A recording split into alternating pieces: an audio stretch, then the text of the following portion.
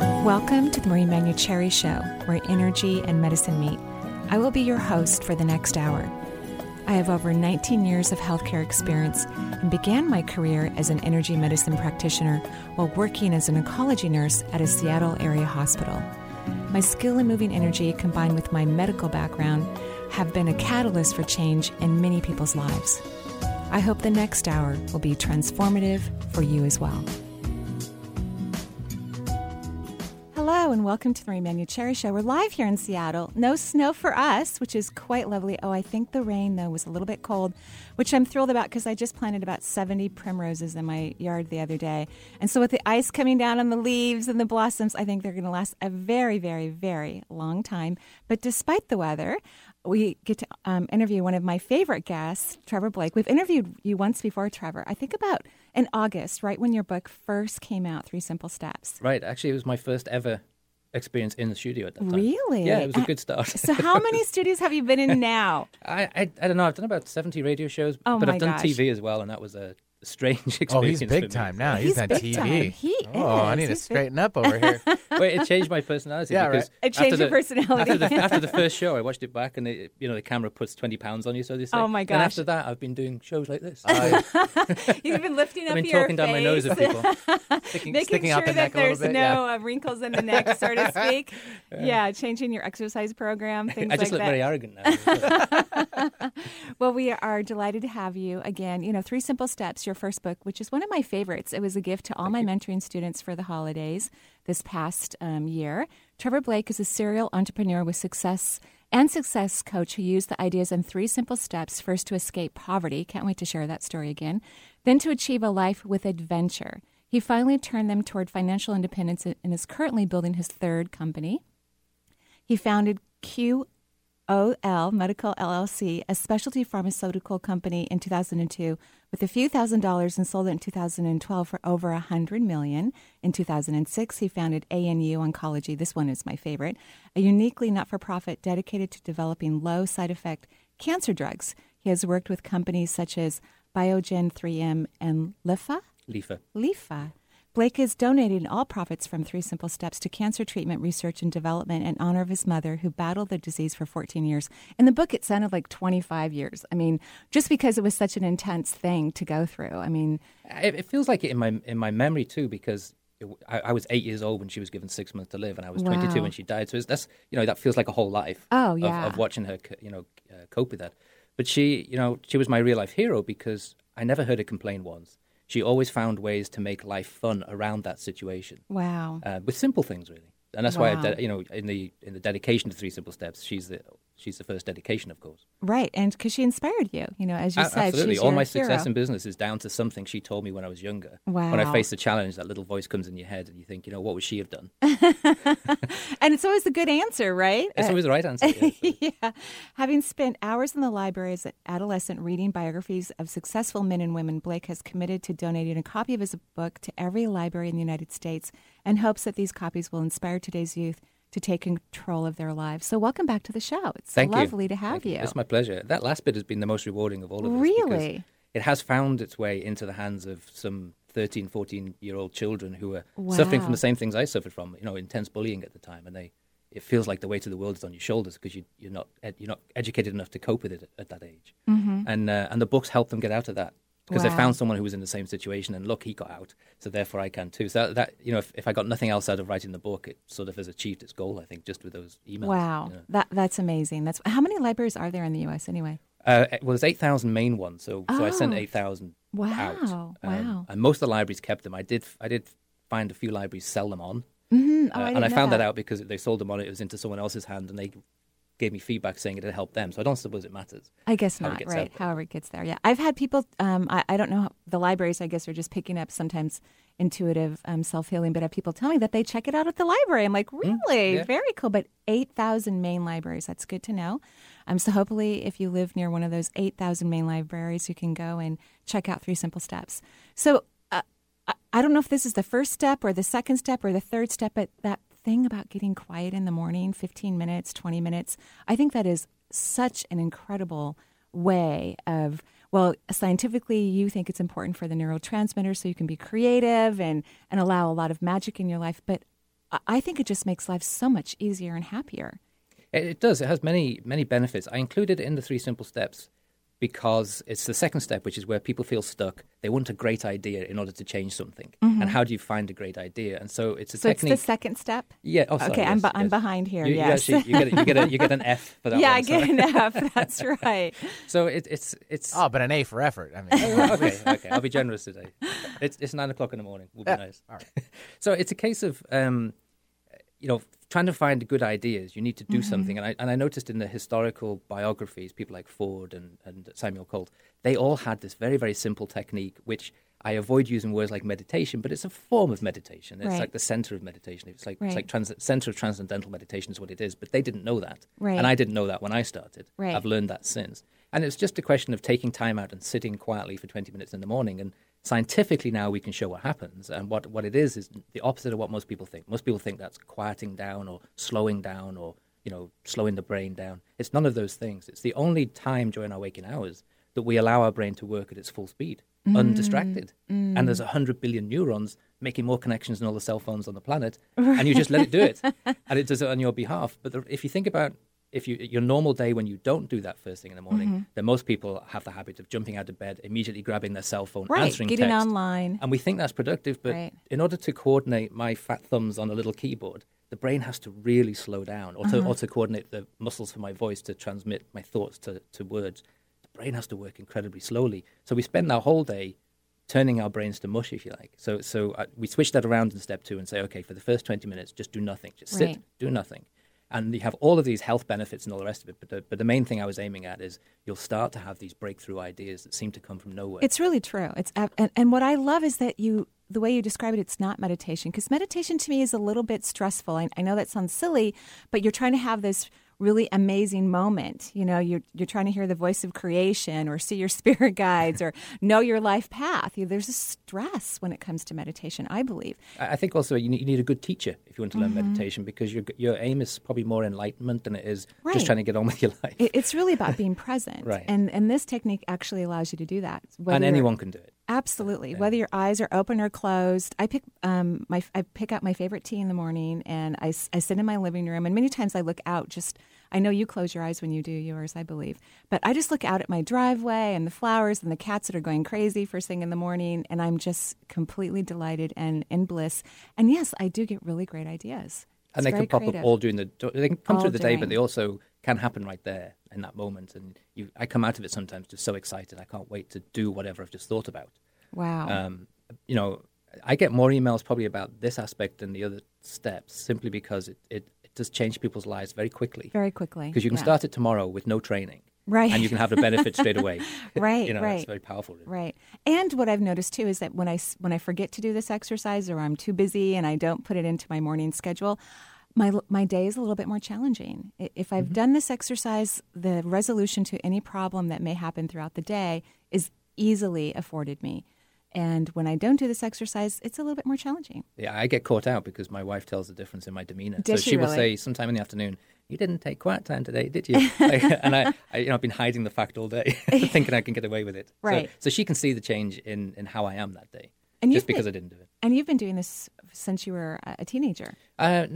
Consistently, probably from the age of about 21, when I felt really stuck. And I thought, well, if it worked for Henry Ford and all of these people, who am I to say it's not going to work for me? Well, and I just did it. And Mr. Ford would drive his car to some beautiful, gorgeous forest area or park area and just sit there for 20 minutes, especially when he had a problem.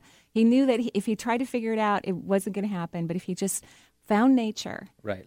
The minute you let go. Yes. And he encouraged all his workers to do the same thing. He was very much into having them also be more than just sitting on the production line doing the job. Which is something that you also enjoyed. I think it's a Japanese form of practice. Kaizen, is that how? Kaizen, yeah. Kaizen. Yeah. And you actually introduced this into the European market at some point with some companies.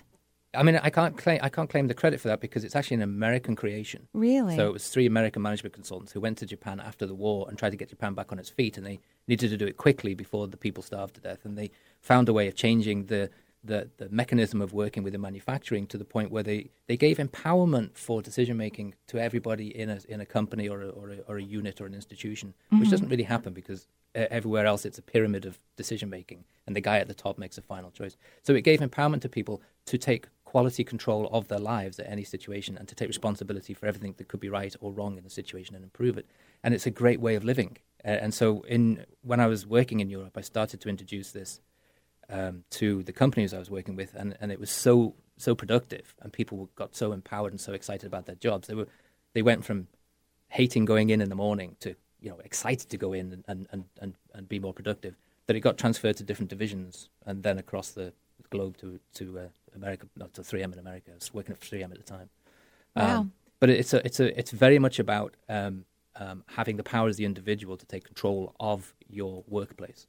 Right. And that a lot of what's happening isn't just about the higher ups, but how can you make the changes too, right? And you end up making the higher ups look better because everything improves. So it's a process of continuous improvement, and I think you take it into your personal life too. If you can live that way, that you're constantly trying to improve both your mind and your heart and all the rest of it, then you're likely to have a slightly more enjoyable life. Mm-hmm. And part of that enjoyable life is definitely step one, where you stop listening to negative talk, media. I mean, I do not watch the news. In fact, I'm always shocked. Like today, I did listen to the radio when I was driving in instead of a CD. And I was shocked by all the things that I heard that actually did not make me happy as I was driving in, that are happening even in my own home area. I'm like, oh, great. This is not helping me to have a productive moment in the car. I think you have to learn to protect yourself from the emotional attachment to those news headlines. True. I don't think there's anything wrong with listening to the news headlines or even reading the news, so long as you don't become emotionally attached. Because the dilemma with all this is, of course, that thoughts are energy, and whether you believe in energy or you don't believe it doesn't matter. Energy is physics. The laws of physics apply. So energy always has the potential to be equivalent and interchangeable with matter. Mm-hmm. And so when you watch something happen on the news, let's say you watch a car crash, your thoughts are not about the stranger you'll never meet in a place you'll never go to. Your thoughts about, what would I feel like if that happened to me? Or what would I feel like if that was my daughter? Right. And those thoughts have gone out to the universe, and they have the potential to come back and become your reality. So you have to be aware of that connection. And once you're aware of it, I think you're halfway there, because then you can see the news, you can have that immediate thought, because thoughts happen so fast. There's no such thing as positive thinking, because the thoughts are instantaneous. You can't help it. If I say to you, don't think of a giraffe wearing pink pajamas. Too late. Mm-hmm. Okay, you've had that thought. So after you've had that thought of, isn't that awful? How would I feel if that was my family or in my situation? You immediately have to have a positive thought and think of yourself in a great situation with your family, walking hand in hand on a beach with them all successful and you successful, whatever it may be in your mind. But you have to counteract that immediate negative thought. I think it's hard for people to not be emotionally connected. That's why I don't mind reading the news on Yahoo. That's kind of my news source. I get like 5-10 minutes a day. I kind of know some current events that are occurring around the world. But when I listen to it on the radio, that's challenging. When I hear someone else's voice and the flexion of their emotion as they're talking about a horrible, tragic event, that part is challenging for me. So I think, if we can stay away from news for a lot of people, because I don't think it really protects us to know all the dangers out in the world. And I think that's one of the reasons why people listen to news is, well, if I know about the crime that's happening in my area, then I'm going to be safer because I'm going to know to watch out for this guy or this person or that bank, or whatever the deal is. But I don't think that that's necessarily true. I think that people do exactly what you said. They conjure up emotionally negative thoughts, and then they actually can put themselves in those predicaments more a lot easier than if they weren't listening or watching or whatever it is for that individual. I think it's challenging to turn off the emotion. It is. I always recommend people go cold turkey for a couple of weeks and see how you feel. Right. And you have so much more energy after the couple of weeks. You feel liberated and you think, I can't understand why. And it's because you have the latest neuroscience data shows that the brain works more like a muscle than we ever realized. So the more you expose it to a daily dose of news, the more it wants to be exposed to a daily dose of news. And you do get these people who are completely fixed on their Fox News bulletin. They can't imagine life without that. I grew up with a family who were obsessed with BBC News and still are. Right. Because they believe it's gospel. Right. It's got to be. There can't possibly be a thing called British propaganda, right? So right. that's their mentality, and only when you break that connection for a period of time, and then reflect on how you feel now, do you then realize you've learned the lesson, and so then when you go back to it, it's less attractive to you, but you also become less emotionally attached to it. So I'm not saying ignore it all completely and bury your head in the sand. If you want to, that's fine. I haven't read a newspaper in 15 or 20 years. I don't watch the news per se, but I do the same thing as you do. Right. See, the truth comes out. Yes. I read the headlines. Right. Just the headlines. That's enough. Right. Right. Yeah. I've got it to that point. Right. That's lovely. And so that's step number 1. And step number 2 is the favorite part, my favorite part anyway, where you spend 15 to 20 minutes. I mean, you do recommend the 20 minutes, but 15 minutes can be plenty of time as well. Yeah. I mean, I find 20 minutes is plenty of time. It's a long time. It's a long time. I'm telling you, there are days where I get up and I go and look at, because I don't have a clock in the living room, and I go up into the kitchen to look at the clock, and I'm like, oh my gosh, that was only 7 minutes. Yeah. And I have to I did that this morning, Did you do that this morning? Yes. Oh my gosh. Yeah. It was like, 15 minutes can be a long time. And I was like, get back, go on. Go. Yeah, right. Go sit down again. Right. It is a long time. It is a long time. And what I've also noticed is doing this in the morning also, for some reason, now I do want to meditate in the evening. I want to just sit quietly. There's something about being quiet that my being is more comfortable with now and feels energized by. And that was one of the first experiences that I've had. I don't know if you've heard this from all the people that you've talked about since your book's been published, is I felt my energy in my body increasing significantly the very first couple of weeks that I started doing the second step. I could actually feel my organs getting energized. So have you heard comments about that? Yes, and I'm blessed that I get these emails from all around the world now, because the publishers did an airport promotion. So people were picking the book up as they were flying back to Asia or something like that. So I got I wasn't expecting that. I hadn't thought that through. It's very nice. And the emails are not 1 or 2 lines, and you're probably getting the same thing. They're almost life stories, and they're 2 or 3 pages of what's happened since they've been doing this for the last 2 weeks. Wow. And they talk about energy a lot, and they also talk about they feel fitter. They sleep better. All of these benefits, which were not the intention of the exercise, but I knew those would be the benefits. Wow. Of course, because I've had them myself. But then, of course, they also come back with, and I've had these great ideas that I can't believe I've not had before. Where have I been for the last 20 years? And that's just so energizing, because then they wake up and they get out of their quiet time, or they wake up the next day really excited about what the future holds, because now they can see a map. Right, they can see the plan. And I must say, I had to plan my day differently to get up 15 to 20 minutes earlier. It's really half an hour by the time I get some tea, and, it's really half an hour of time that I need to wake up earlier. And at first I was actually grumpy about it. I'm like, gosh, dang it. But I felt that because I was going to interview you and I've met you before, and so I really trusted your advice. I thought, okay, I have to give this a chance. So I actually was quite grumpy. But now it's just automatic. My body can't wait, as you just described, to get up, run to the kitchen, grab my tea, and just I'm trying to get all the, because you're not supposed to do anything, but I'm feed the cats, because otherwise they're going to drive me crazy. Yeah, that's okay. Right, before I sit on the couch. But trying to get through all of those quickly, because I cannot wait to have that moment of downtime. And when I say, you're not supposed to do anything, I don't mean things like feeding the cats and stuff like that, unless you've got talking cats. Right. But most people will get up and they'll flick on the TV or the radio, right. or go to their email. And the minute you do that, you've lost, because your brain has now reconnected to all of that. And it's very hard to break that connection a second time. Right. So by waking up, you haven't actually made that mistake. And so you can make a cup of tea and you can watch the sunrise and all of those things and then do it. But what you can't do is engage with the world and then try and do it, because it won't really help. It won't help, right. So that's the key thing. So I make a cup of tea as well. So you make a cup of tea too? Yeah. And I know sometimes you go outside. I guess you're not right now because it's a little chilly here in the Northwest, but you have a sitting area outside. I do, actually. I love the rain. I'm a bit weird like that. Really? Yeah. So you're bundled up, all snuggly. Yeah, a little bit. I mean, at the risk of getting arrested for saying this, if I didn't think it would send my neighbours to therapy, I'd be naked in the rain.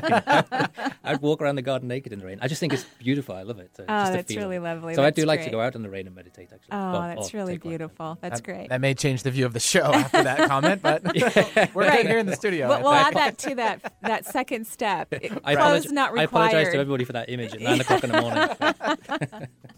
So I'm interviewing Trevor Blake, the author of 3 Simple Steps. We'll be right back.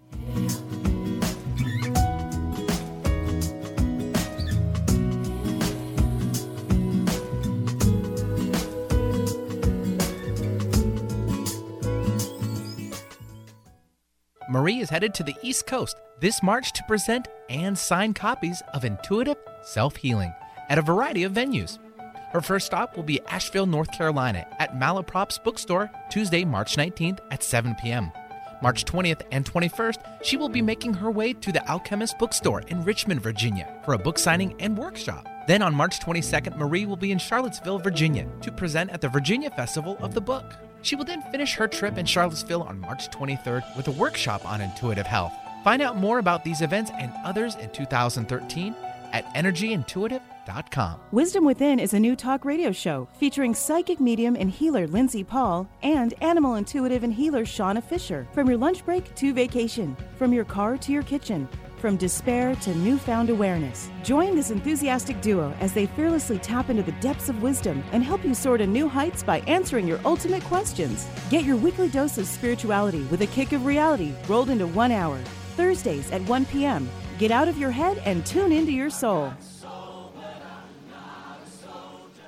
Have you experienced a traumatic event such as a car accident, rape, or combat? Do you have anxiety, upsetting memories, or sleep problems? Confidential help is available. The University of Washington Center for Anxiety and Traumatic Stress is seeking participants for a study on psychological reactions following trauma. Eligible participants receive no-cost evaluation and counseling or counseling plus medication, 9 months of follow-up, and up to $300 in compensation. Participants must be 18 or older. For more information, please contact 206-685-3617.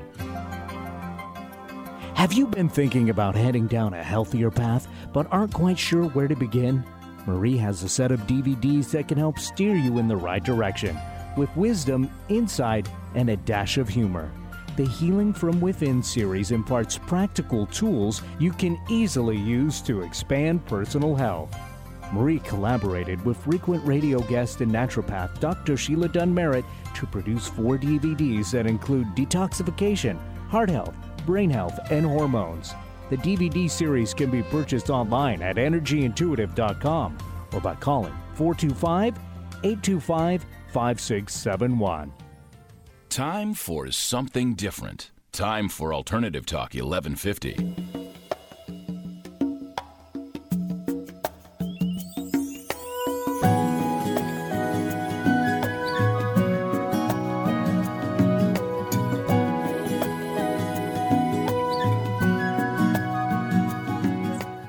Welcome back to the Mary Manning Cherry Show. We're live here in Seattle. No rain like we're noticing that Virginia is experiencing right now. I'm a little bit anxious because I'm going to be there in about 10 days and looking at Alyssa like, okay, we're going to need boots, maybe chains, because we have to drive back and forth from Richmond to Charlottesville 4 or 5 times. About that, yeah. So I'm just a little bit nervous. So we're sending positive light to Virginia. And if North Carolina is affected too, we're sending light there because we're going to be there as well. So Trevor Blake, our wonderful author, he wrote a beautiful book, 3 Simple Steps. And you started really, because I remember reading the book. I love the book. Everyone will love it because it's a really great story, a rags to riches story, if you will, because your family truly did live in extreme poverty. In England, very extreme poverty, with your mother ill on top of it. And I remember you talking about taking quiet time when you were being bullied in school and listening to the rain hitting the roof or something of that nature, and how that was really the beginning of you having your quiet time. I think nature played a huge part in how my life turned out, because I started out in Liverpool's inner city, which is like downtown Los Angeles. Wow. South Central, whatever they call that. It's pretty rough. It's a pretty beautiful rough. city with people who have a tremendous wit to cope with their difficulties. But it's a working class city, as they call it in the UK. But most people don't work; they're unemployed. So it's really a welfare city. It used to be in my day. I should apologise. There might be some Liverpoolians out there who would argue with me now, but because it's come on in time. But back in the 60s and 70s, it was pretty poor. And out of all that poverty came this great thirst to express. So terrific writers, poets, and of course great musicians. I was there during the Beatles era, of course. But we were evicted from our home. We lived in a 2-bedroom, we call them a flat, an apartment above a shop next to a railway line, and we got evicted from there. We escaped under cover of darkness out to. In those days, you could put everything in the back of a truck and you could go 60 miles and disappear, which is what my father did to escape the creditors. And right. And we ended up in this derelict farmhouse in the middle of nowhere, which was stuck in time. I mean that village didn't get electricity till 1956. Wow. It didn't get phone lines till 75. It was that type of place. Now, it must have been a nightmare for my parents, but I was too young to think about that. Of course, I'm sure it was just heaven. So excited. Of course. It was like Chronicles of Narnia. It was a fantasy playland for me. And that helped me so much. And my mother was just a lover of nature. So my mother had a really good trick to cope with how she was dealing with her cancer that she taught all of us. And it was, because at one time I asked her, are you scared of dying? And everyone else was afraid of talking about the cancer or death. But I was fascinated by it and how she felt about it. And she didn't mind me asking. I knew that. And she tried to explain it to me. in terms that would make me think differently. And she said she's not scared of dying, but she's scared of dying too soon. She said, I don't want to die before I've done my job as a mother. So that was number one. And I said, well, Dad says you've only got 6 months to live. And she says, well, that's a long time. How long is 6 months? I said, well, 6 months. She said, no, how many hours is that? How many days is that? How many seconds is that? And I was always good at math, but I couldn't, 8 years old, I was doing this. I couldn't work it out, but she said something like, it's more than 15 million seconds. But it's much more than that, she said. So I said, well, what do you mean it's more than that? She said, because all of the moments that are in those 15 million seconds. And she said, count like we do when we're afraid of a thunderstorm. We count between the lightning and the thunder to see how far it is away. And so you go 1001, 1002. And I think they said, if it was 7, if you got to 7, it meant it was a mile away. Wow. And then you could count again. And if it was 5, it was coming to you. And if it was 10, it was going away. And that's how you got through the thunderstorm. And so I said, okay, 1001. And she said, well, how many moments is that? And I said, well, 1. She said, no, there was the moment you spoke, the moment you heard your own voice, the moment you looked in my eyes, the moment you smiled, the moment you breathed, the moment your heart ticked, all of those magical moments contained in 1 second. So imagine how much fun we're going to have in the next 6 months. But you've got to point out the moments to me. And at that point, we all started pointing out everything. When we saw a flower budding, we'd point it out. Or when we saw a drop of rain, we'd point to the drop of rain. And it was a great point that has been very useful to me all my life, because people talk about what does it mean to live in the moment. And I just think if you live as well as you can in this moment, your chances of having a better future are probably going to be better than if you don't. I completely agree. It exponentially expands everything. And talk about expanding, we have a caller on the line. Who do we have, Benny? We do. We have Paul expanding his horizons, and he's calling in from Brussels. So we will bring him on real fast. So if you haven't gotten the number, it's 877-825-8828 for Marie's show. If you'd like to give us a call and have also conversation with Trevor Blake. And we have Paul. Welcome to the show. The following audio is via a Skype call. Yes, hello, thank you. Hi, guys. Hi, Trevor. Hi, Marie. Hi, How Paul. are you? Hello, great. Thank you. Yes, so, Trevor, I had a question with regard to the writing of your book, because I'm currently writing, or I'm starting to write a book right now, and I was wondering whether you could share your experience in terms of a routine while writing 3 Simple Steps. Did you, and to what extent you would say that the quiet time you had every morning was instrumental, or to what extent it helped you writing the book? That's a great question, Paul. Thanks. Actually, you live in a beautiful place. I've been to Brussels a few times. I played soccer there in my youth. I absolutely love a beautiful city. But I couldn't imagine writing 3 Simple Steps without taking the quiet time, because a lot of the words, when I read back what I'd written, I wondered where where those words came from. I didn't think they came out of my mind, and they probably came out of my heart, which you can only access, I think, by taking quiet time. But before I started writing 3 Simple Steps, I wanted to write it many, many years ago, but I felt that there are so many self-help books out there that are written by people whose only taste of success is the fact that they've written a book that for some reason catches on. There's a lot of inauthenticity in self-help. I wanted to write an authentic book, and for it to be authentic, I had to be able to stand up and say, okay, this is how it's worked, and I can show you. After I sold my second company, I felt that gave me the credibility. And as I had the idea to write the book, then, of course, because I'm taking quiet time and because I'm using the 3 Simple Steps in my life, that's really the only advantage I've ever given myself. I've learned to be aware of things around me, look for synchronicity in all things. And almost the next day, I was listening to a radio show online, Radio 4. It's a British radio show, and they have some fantastic information. And there was an African writer, an authoress, very, very wonderful woman, and she teaches about how to write. And she said something I'd never even thought of. And she said, when you want to write, just start anywhere. Preferably start in the middle with the story that's closest to your heart. And then the book will flow out from that, and eventually it'll have a form, and eventually it'll get structured. And I thought that was great advice, because it got me over that, how do I start this? And so the story that was closest to my heart turned out to be chapter 1, but in my mind it was probably in the middle of the book. And so I wrote the story about my mother's fight with cancer and how powerful a mother's love can be. And it can put off cancer for 14 years. It can that unshakable belief can achieve anything. And I'd seen what unshakable belief looked like, and that was important to me. So I just started with a story that was powerful in my heart, and the rest just takes care of itself. But most people don't start because they're thinking about how should it be structured from the very first moment. Right. Absolutely. I think you have to just let that happen, right? And then the structure comes together. I'm so excited for you, Paul. Thank you. So it's very, very recent sort of insight, but I'm extremely delighted, and it's fun. It's fun. It's really fun. Thank you, Trevor. That's a great piece of advice. And Marie, just a quick little question for my heart chakra. I've been feeling some sort of knot. Yeah, I wrote out your energy while you and Trevor were having a little chat.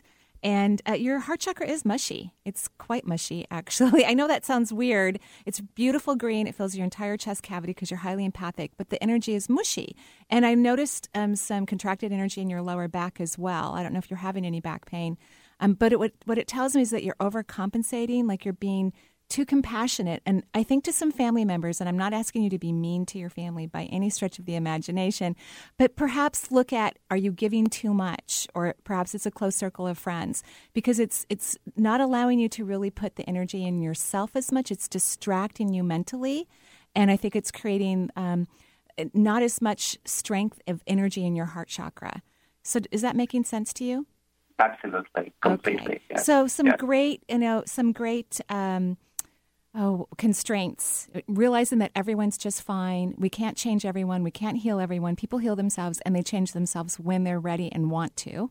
And all you can do is love them, and you're great at that. And I would just not give too much, because you need your energy for yourself to create your new life. You're super excited about it, and you need to put all your energy into that for now. They'll benefit from it anyway, ultimately, as, of course, so will you and many others. Okay. Wonderful. Thank you very much for that. Yes, have a great day. The preceding audio was via a Skype call. All right, let's move on. I think we have time for one more call. We'll take, let's stay local here. We'll take Natalie. She's calling in from Tukwila, Washington. And it looks like how to know when to take on an inspired action. Ooh, that's a great Excellent. question. Yeah, Natalie, welcome to Marie's show. Thank you so much. Two of my favorite people in the same... Thank you. Same studio. Same studio. How exciting. Yeah. What a surprise today to find out that Trevor Blake's on the radio. I got the book when I heard your interview last time on Marie's show, and have been practicing my quiet time. I have to say, I have to feed two kids before I start. No cats, but kids. Kids, and I at the time that when I actually do take the quiet time is actually quite magical. I feel totally transformed for the day, very much calmer, and just it's excellent exercise and practice. To highly recommend it to everyone. But my question, go ahead. Yes. So the question is about how do you get inspired to take action? And I think that's a really great question, because I'm one of those people, I don't ask for help very often. I definitely do everything myself. I mean, thankfully, I have a wonderful assistant who takes care of a lot of stuff for me. Yeah, we're working with you on that one. Yeah, right. It's not my favorite thing, and it's a hard thing to do. It is. And yet, in your book, you talk about you will lose nothing by asking questions at the very least. And so how would you help? I mean, action isn't just about asking for help. It has many, many aspects to it. How would you encourage someone to do that? To take action requires motivation, and people get their motivation from different sources. My motivation probably came more from a desire to prove people wrong than to get approval. Because everybody That's doubted funny. me. Absolutely everybody. They made fun of me, doubted me, because I made the mistake of telling people what I planned to do, Right. And I've learned not to do that now, of course. But I think it's a great idea. So it's it doesn't matter where your motivation comes from, but you do have to be honest with yourself and understand what that motivation is. So, if you're desperate for recognition, that's great. That's a fantastic source of motivation. In my case, it was something slightly different. And that gave me just enough to get over the edge. But the key thing always with everything, and I come across this in business, small businesses particularly, or people who have this great idea about, I'd love to start this company. And then it stops at that point. And what I recommend to people is when you have a great idea, you go out and incorporate it. You spend $100, you go online, you make it into a real company, you get the title of CEO. And people say, well, it's just an idea. But what happens then is because you've taken an action, what happens is a week later you get a package in the mail, and it has the title of your company in big headlines, and it has you as CEO, and you put it on your desk. And so every morning, instead of going, onto your emails and doing what you're normally doing, which you're trying to get away from, you see where your future is right in front of you, and it makes you think about it every day. And so the key thing is when you have a great idea or there's something that you really want, is take some small action that allows you to continue to pay attention to that, whatever that may be. Wow. And that really and it starts to build momentum. It's like starting with a little snowball. At least, you could be standing in the snow saying, well, how do I have fun here? Well, at least pick up a little bit of snow and make a snowball. And after that, it takes care of itself. Wow. So Natalie, what do you think motivates you? Because that's the answer. That's part of the recipe, is to find something that motivates you. Well, for me, I think the biggest is doing something that I'm really passionate about and something I really like. I've been wanting to start a blog. I always think, I have to come up with a perfect name for it, and then perfect content. And then I just recently, I think, after rereading a lot of books, realized that I just need to do, like you said, for something that I really like write one little post, just start anywhere. Because that's my biggest problem is it's stuck in my head. So I have this idea, a dream, but it's hard for me to get to the actual physical action and actually, making it happen. Right. So, a key thing with doing radio shows and TV and all this of it is alien to me. Before August last year, I'd never thought, I had imagined it, but I'd never done it.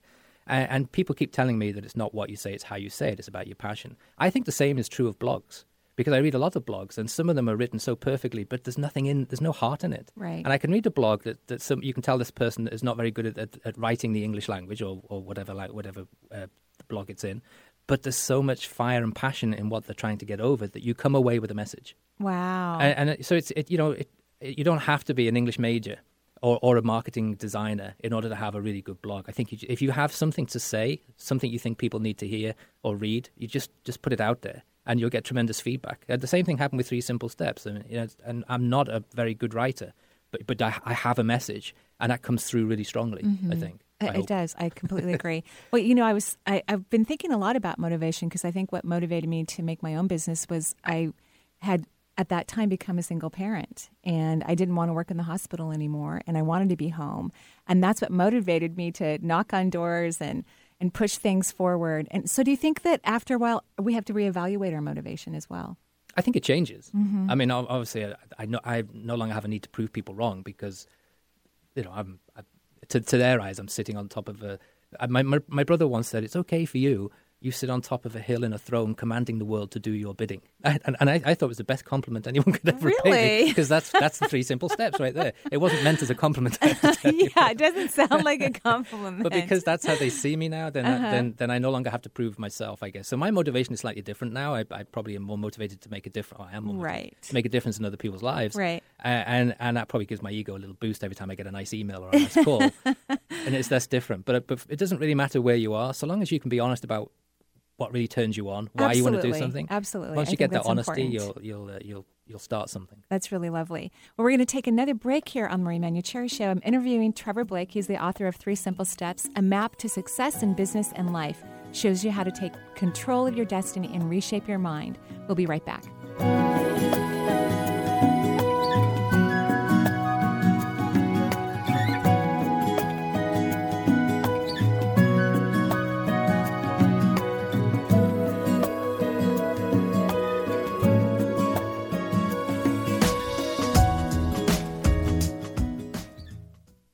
If you want to know how to get in touch with Marie or find out what's on her calendar, there's a variety of ways to do so. You could become Marie's friend on Facebook or even follow her on Twitter. Check out Marie's website. There's tons of new features like Chakra of the Month, a live Twitter feed, and 3 PDFs with extensive exercises for your chakras. You can also sign up for Marie's free quarterly newsletter and also get your questions answered in her Dear Marie column. Simply email Marie your question, and she will answer it in an upcoming edition. Marie also will be speaking and signing books throughout the U.S. in 2013. Find out if she'll be in your area on her events page at energyintuitive.com. Manson Mitchell welcomed Nancy Harold, an expert in how to bring love into your life, on Friday morning. And on Saturday morning, George Beam returns to survey the pop culture landscape of America. If it can be read, seen, or heard, George is in the know. Then Mickey Jacobs offers intuitive insight into meeting your angels and spirit guides. Manson Mitchell, Friday and Saturday mornings at 10, right here on Alternative Talk AM 1150.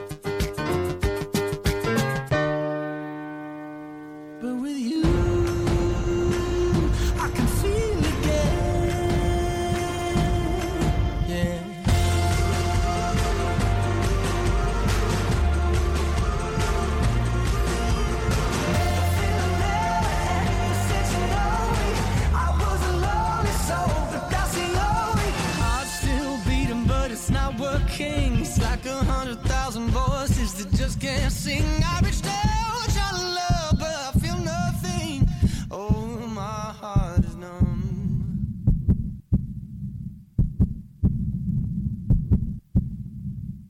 What you hear isn't just any beat. It's the actual heartbeat of a child in need.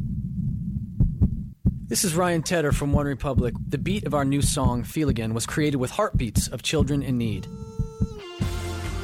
Find out how it can help frontline health workers save millions of children at everybeatmatters.org. Brought to you by Save the Children and the Ad Council. Are you looking for tools to enhance your life or to bring those things you desire into your life? Marie offers a variety of CDs to help you do just that. Get acquainted with your 7 primary chakras and balance your human energy system. Or is embracing your intuition what you're looking to learn? Or would you rather focus on a healthy immune system? These CDs and more are available through Marie's website at energyintuitive.com. For a complete list of CDs available and their descriptions, please visit Marie's website today. Get a grip on life with Alternative Talk 1150.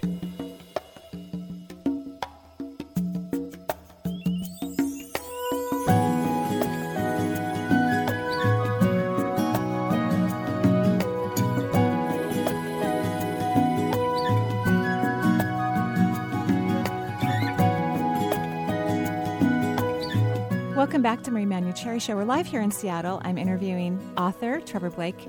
His book, 3 Simple Steps, isn't a New Age text to guide or to esoteric fulfillment. It's an incredible success that helps you with the basic ideas to create a wonderful life, which you were able to do even before you even... I think you were doing this from a very early age. I know I keep bringing that back to you, and you keep arguing with me a little bit, but I really think you've been doing this since a very young age. Even when you got into that lovely military academy years ago. Was it for the Navy? Yes. Yeah. And you weren't supposed to get into it. You didn't have the credentials. Well, people said that. Yes. And your mother fully believed that you would get in. She was your cheerleader. I mean, she just knew it. She just had a very strong, positive, optimistic point in life, and you so much wanted to be a part of that lifestyle at the time. Anyway, it was a goal for you, and she saw you succeed, and you did. Well, I one of my earliest memories of my mother's is when we lived in that flat above the shop that I was talking about earlier. It had a little back garden, and in England, everybody pegs out their washing to dry. They don't do it here, unfortunately, but when your clothing dries, it has that lovely fresh air smell. Yes. So everybody does it. Yes. But it makes the place look ugly because thousands of houses with washing hanging out. But so I remember one of my earliest memories is my job was to hold the peg bag, and she would reach down for the pegs and as she put it, she said to me, yes. I was complaining because everybody else had a bike and I didn't have a bike, and she said, you can have anything you want if you dream it into being. Now, why would she was living in poverty? Barefoot and pregnant in the gutter is literally how her life was. And yes, she was telling me this. And she used to say to me, if you stand up tall, which I've never really been able to do because I'm only 5'8", but if you stand up tall and look the world in the eye, you can get anything and achieve anything you want. And, wow. and when you're sort of 5-6 years old, that stuff really sinks in. And it makes a big difference. So, she was behind everything like that. Wow. But I think you're right. In some ways, I was doing it when I was younger because I found so much energy in nature. I was transported into the countryside out of nowhere, and my father was a chain smoker. And living in that room, it was like being inside a balloon full of smoke, and it was just choking, and it made my eyes water, and I kind of got an allergy to it. So I would naturally escape outside to the fresh air, which by comparison was like nectar. And so I just spent all my time outside, and I started to become. I know it sounds a little weird, and I'm not an esoteric or new age guy at all. I'm just I think you really are, Trevor, but you just don't realize it. Yes. I'm in denial. Yes. But I felt a growing connection with nature, and to the point where my siblings thought I was getting a bit weird. My parents were worried that I was on drugs or something because I enjoyed touching trees, and I enjoyed standing in a forest perfectly still until the animals became used to me and came up to me. Yeah. And that's a magical feeling for a kid. It is magical. So maybe from that aspect, I did start to learn earlier than is normal for most people. I think absolutely. Absolutely you did. And so you got into the Navy, and you were in it for, I think you were in it for a very short period of time. Everyone thought it was going to be your career, and it was like you were walking away from an excellent, money and, of course, health insurance and a great pension, and you were running up the ranks very quickly. You were at a very young age, but it wasn't making you happy, you decided. No, I felt very strongly I was in the wrong place eventually. When I always wanted to travel because, of course, growing up poor, you're never able to travel. You don't do vacations and stuff like that. But my father had us go down to the village on a Monday and rummage in the everyone else's trash cans for the Sunday newspapers. So we'd have free papers on a Monday. I kind of want your childhood, you know? I mean, I thought I was poor, but you beat me on that front. We thought everybody did that. No one told me that was abnormal until I grew up. I just think it's so cool. You guys had so much fun. So you'd bring home the Sunday paper. Well, and in the back there was always a supplement about vacations, because in England the weather's like it is up here in the Northwest. People are always going for summer vacations to get some sunshine. And so you'd see all these exotic... and I would send away for brochures. You could fill in a form, send it away, no postage necessary. And this magazine would arrive and it'd be full of glossy pictures. And my mum and I used to flick through them and imagine one day going to those places. And so I built up this desire to travel. So when I first started out, I wanted to be a physician. But unfortunately, in the UK in those days, if you didn't have money behind you, it was impossible to do it. There wasn't the retail infrastructure to work your way through university. Like there still isn't quite today in England, but it's getting easier. It's getting better. And so it was basically not possible. But I had this desire to travel, and I wanted to be more than my father and his father being. Their lives were very similar. You could superimpose them. They look almost identical, separated only by time. And I could see that my life might turn out the same way. I didn't want that. I wanted it to be a bit different. And I had this thirst to travel. So I got the idea of joining the Royal Navy, but as an officer. And in those days, it just wasn't done for somebody from working class or welfare class to even be allowed near those pearly gates. I mean, it's just not done. And so everybody, they laughed at me. They tried to talk me out of it. But my mother just believed that I could do anything. And so she escorted me on 3 bus trips to the main town where there was a recruiting office. And the recruiting officer looked down his nose at me. And I remember him saying, I don't want to prejudge you, young man, but we do have certain standards. And what he was saying was, look how you're dressed. Yeah, that is not happening, right? And I got up. I was embarrassed. I got out of the chair and I went to leave. My mum put her hand on my shoulder and she thrust me back in the chair and she demanded an application form. Aww. And I think out of embarrassment for her, because she was very ill at the time, the cancer had gone into her bones and she was hobbling, I think he let us do it. But somehow, by some synchronicity, that application form got accepted. They wanted to know more about me. I was then invited back to do 4 days of testing with all these right honourables and sirs and all these highfalutin people that I found that I had a prejudice about, because I had been taught the 3 classes. They didn't care where I came from. They treated me like one of their own, and we had a great time, and I built really good friendships. So I realised that prejudice is probably as much in the welfare mind or the working class mind as it is. Isn't that interesting? I find that very interesting. And then they accepted my application at that point. I can't even remember what I did well. I remember I failed every single test. But I think it was about character, not about... I think that the tests were designed to fail, and how do you handle that was one of the things. So then I got in, and of course the first day there, I got on a train journey, 300 miles by myself. I got off the other end, was basically thrown into the back of a Royal Navy truck with all my belongings, and then tossed out on the parade square at this Britannia Royal Naval College, which is a magnificent building on a hill overlooking the River Dart. It was mind blowing from where I came from. And the first person that I turned to my left, and the first person there was Prince Andrew. Wow! And he was starting the same day. Wow! And I was a bit taken aback. But I realised he was just as nervous as I was, if not more so. But I couldn't think of a thing to say. And he introduced himself unnecessarily as hello, I'm His Royal Highness the Prince Andrew, as if I can't tell, so I didn't know. And I think all I did was go, I couldn't think of anything to say. That is a great story. I love that. And we have a caller from New Jersey. Yeah, Janine has called in. She's, I think, dug out from her snow drift out there. So let's bring her on. Janine. Hello. Hi, everyone. No snow here. Oh, lucky. Yes. I'm That's happy. a good thing. Yes, Mr. Blake. Hi, Jean. So glad you're there. I got your books, Mary's books as well. Books. I have your books in Kindle, both of you, and then I had to buy the paperbacks, of course, because I need to touch them, and I gave them away. I just purchased another copy of Mr. Blake's book for my daughter. Thank you. Thank you so much. I just hope she reads it. I have a question about the first step. How you deal with the negative vibes of family members. It's a great question. Actually, I got that exact question twice yesterday, once by email and once on a radio show last night. It's a big issue. The key thing is that as we were talking earlier, the brain works more like a muscle than we realize. So, and the reason it does that is that your neurons connect to outside stimuli, and the more negative and the more fearful, usually the more powerful that is. So it really connects to it. So you have to break that connection. Now, it's easier to say than it is to do. So what you have to do is when you're around family who have this negative vibe, or they're always complaining, or they like to watch negative films on TV or TV shows, you have to get away from that environment. I don't think it's enough to sit there and think differently. I think you have to break the connection sufficiently to get out of the room. And the unfortunate side of that is that you start to appear weird to your family members, which happened to me. They start to look at you differently, as if, okay, does he think he's better than us? Is he going a bit nerdy, a bit weird?